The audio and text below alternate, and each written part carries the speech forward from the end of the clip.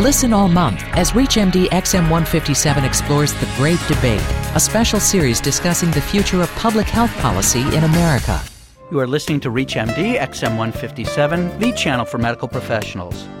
Medical errors and preventable complications plague our patients. What can be done to improve the safety for our inpatients? Welcome to the Clinicians Roundtable. I'm Dr. Lee Friedman, your host, and with me today is Fran Griffin, a director at the Institute for Healthcare Improvement. Thanks for being with us, Ms. Griffin. Sure, thanks for having me here. I know that there are several areas that the Institute for Healthcare Improvement targets in terms of inpatient safety. Real hot topic now is MRSA. What are your recommendations? What can we do to help our patients in this arena? Well, I think it's important to note that IHI per se doesn't really make any recommendations in this topic or any others. We really defer to the clinical expert organizations out there which have already made extensive recommendations, many of which have been around for some time. So we work with scientific partners like the Centers for Disease Control and Prevention, the Association of Professionals in Infection Control, and the Society for Healthcare Epidemiology of America. They have very solid evidence-based guidelines on the types of things that should be done in the hospital setting to prevent the transmission of MRSA from one patient to another. What we really try to do at IHI is take those evidence-based practices and find out from hospitals that have been successful what strategies they use to achieve success so that we can spread those and disseminate them to other hospitals out there, because simply publishing the guidelines, we've learned in many areas, isn't enough. If it was, we wouldn't be having these problems. So we really focus our efforts on disseminating those practices. And for MRSA, we focused on 5. Those are hand hygiene for all patients, appropriate use of contact precautions for patients who are infected or colonized with MRSA, appropriate cleaning and decontamination of the environment and equipment, active surveillance testing to identify patients who may be colonized and are unaware of it, and the use of device bundles, which are particular to the critical care setting. If I could go back to some of these, in terms of adequate hand hygiene, is this simply that everyone coming in the room washes their hands and washes when they leave, or is there more to it than that? I think there's a bit more to it because there's a lot of misperceptions about appropriate hand hygiene. For example, someone going into the room who is planning when they go in not to have any direct patient contact may believe that they don't need to use hand hygiene, which can be an alcohol-based gel or foam, or soap and water before they enter the room or when they leave. And that's not true for a variety of reasons. One is that while they may not be planning to have any direct patient contact when they walk into the room, sometimes what you do changes after you get there. Absolutely. Because the patient will say, well, while you're here, can you help me with this, or I need attention to that. And also, they may be touching the environment and not realizing, because we don't always think about it, that if they touch something like the bedside rail or the table and that's been contaminated by someone else, and then they leave the room and go to another patient, they're now operating under the misconception that their hands haven't been contaminated because there's nothing visible on their hands. And so that's why the emphasis is on always using appropriate hand hygiene before and after every entry to the patient's room, because there's any number of ways that a person's hands can become contaminated, and you never know what you're going to have to do once you get in the room. And how successful have we been in making sure that the hospitals around the country have the appropriate sinks and soap and the things necessary to carry this out on a regular basis? Well, I don't know that anybody has measured that, so I don't know what the answer to that would be. Assessing whether or not hospitals have enough supplies would be a very large undertaking, and it's not just whether or not they have enough, but it's where are they placed? Mm-hmm. Are they in locations that are convenient and accessible to staff members, and where they're near the patient care activities they're doing so that they don't have to interrupt a care activity if they need to access something in the middle of a procedure or other activity. Hospitals have been voluntarily, for the most part, measuring compliance with hand hygiene through the use of observation, which, while it has its flaws, is about the best we have right now. Mm-hmm. And most places find that, on average, it runs around 50%. And that's if you have somebody observing where the person doing the care activity truly doesn't know that they're being observed, which is, of course, the ideal.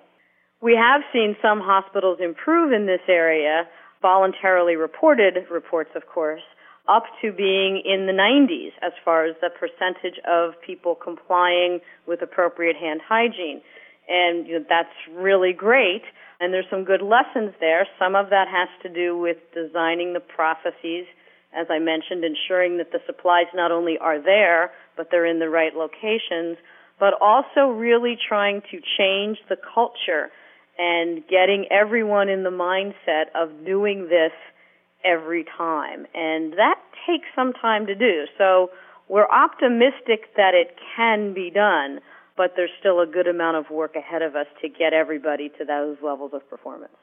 That emphasis on the culture, and that's the expected and norm, I can understand how powerful that would be, but also how difficult that is to achieve. In terms of contact, should we be gowning and putting on masks? Well, the CDC recommendations for patients with MRSA call only for gowns and gloves, because MRSA is generally not an airborne infection. Keep in mind, I'm not an infection control practitioner, but this is what I've learned from the experts that we've consulted.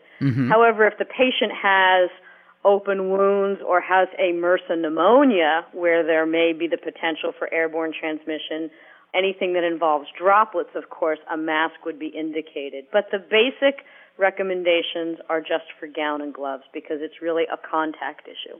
And then the third point that you made, we were just discussing this at lunch, does MRSA, the staph bacteria, remain viable on inanimate objects? How much do you have to decontaminate and clean the room?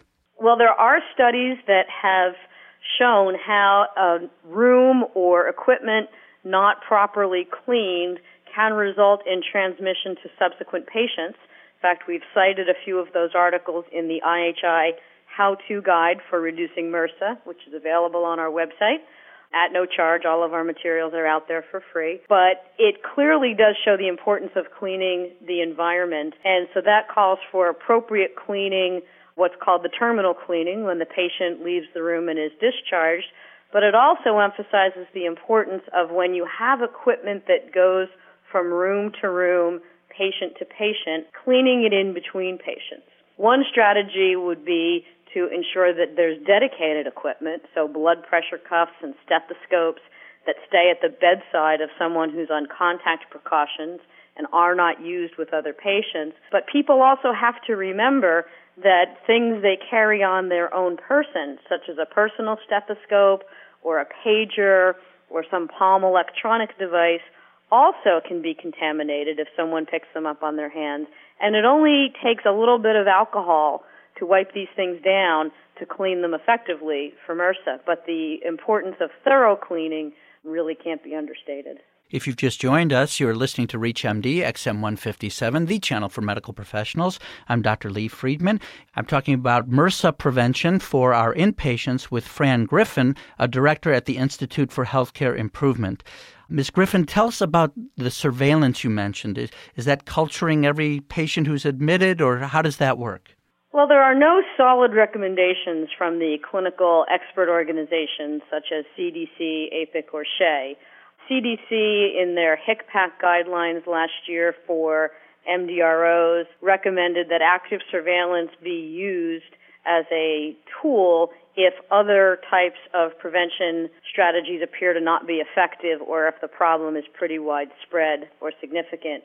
Many of our faculty feel that we are already there as far as other strategies not working, and that doing active surveillance testing is important to understand the scope of the problem that you're dealing with. However, most organizations that have been successful in doing this have not had to screen every patient coming into their hospital.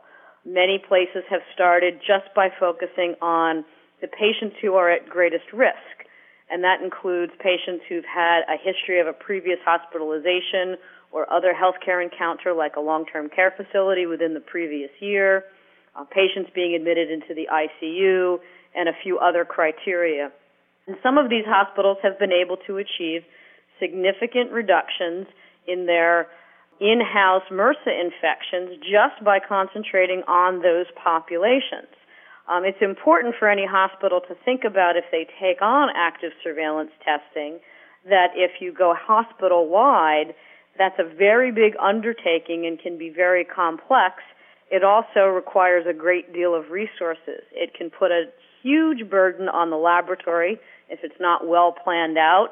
You also have to account for nursing time to collect the screening culture or other swab that's sent onto the lab for testing.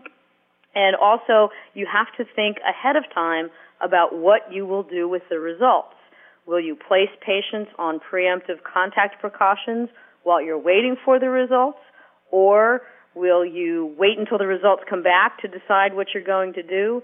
If you put colonized patients on contact precautions, these may be people who don't believe they have an infection, and if they're only colonized, they don't, but they suddenly will be very alarmed if family members and staff members are coming into the room wearing gowns and gloves, and they think they're there for something very simple. And, of course, you also have to think ahead as to what you will tell these patients, because they will want to know, will I be treated for this?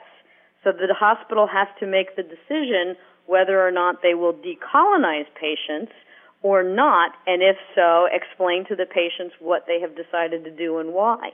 So there are a lot of aspects to this before an organization ventures down the path. We highly recommend, from our experiences at IHI, that an organization choosing to take this on start with a subset of the population, such as the ICU or a high-risk group of patients, to get the process right before going hospital-wide, if that's something the organization ultimately chooses to do. Well, I want to thank Fran Griffin, Director at the Institute for Healthcare Improvement, for being with us and discussing with us strategies to help with dealing with MRSA in inpatients. I'm Dr. Lee Friedman, and you've been listening to the Clinicians Roundtable on ReachMD, XM157, the channel for medical professionals. For comments and questions, send your email to xm@reachmd.com. Thank you for listening to ReachMD XM157 and The Great Debate, a month-long special series and discussion on the future of public health policy in America.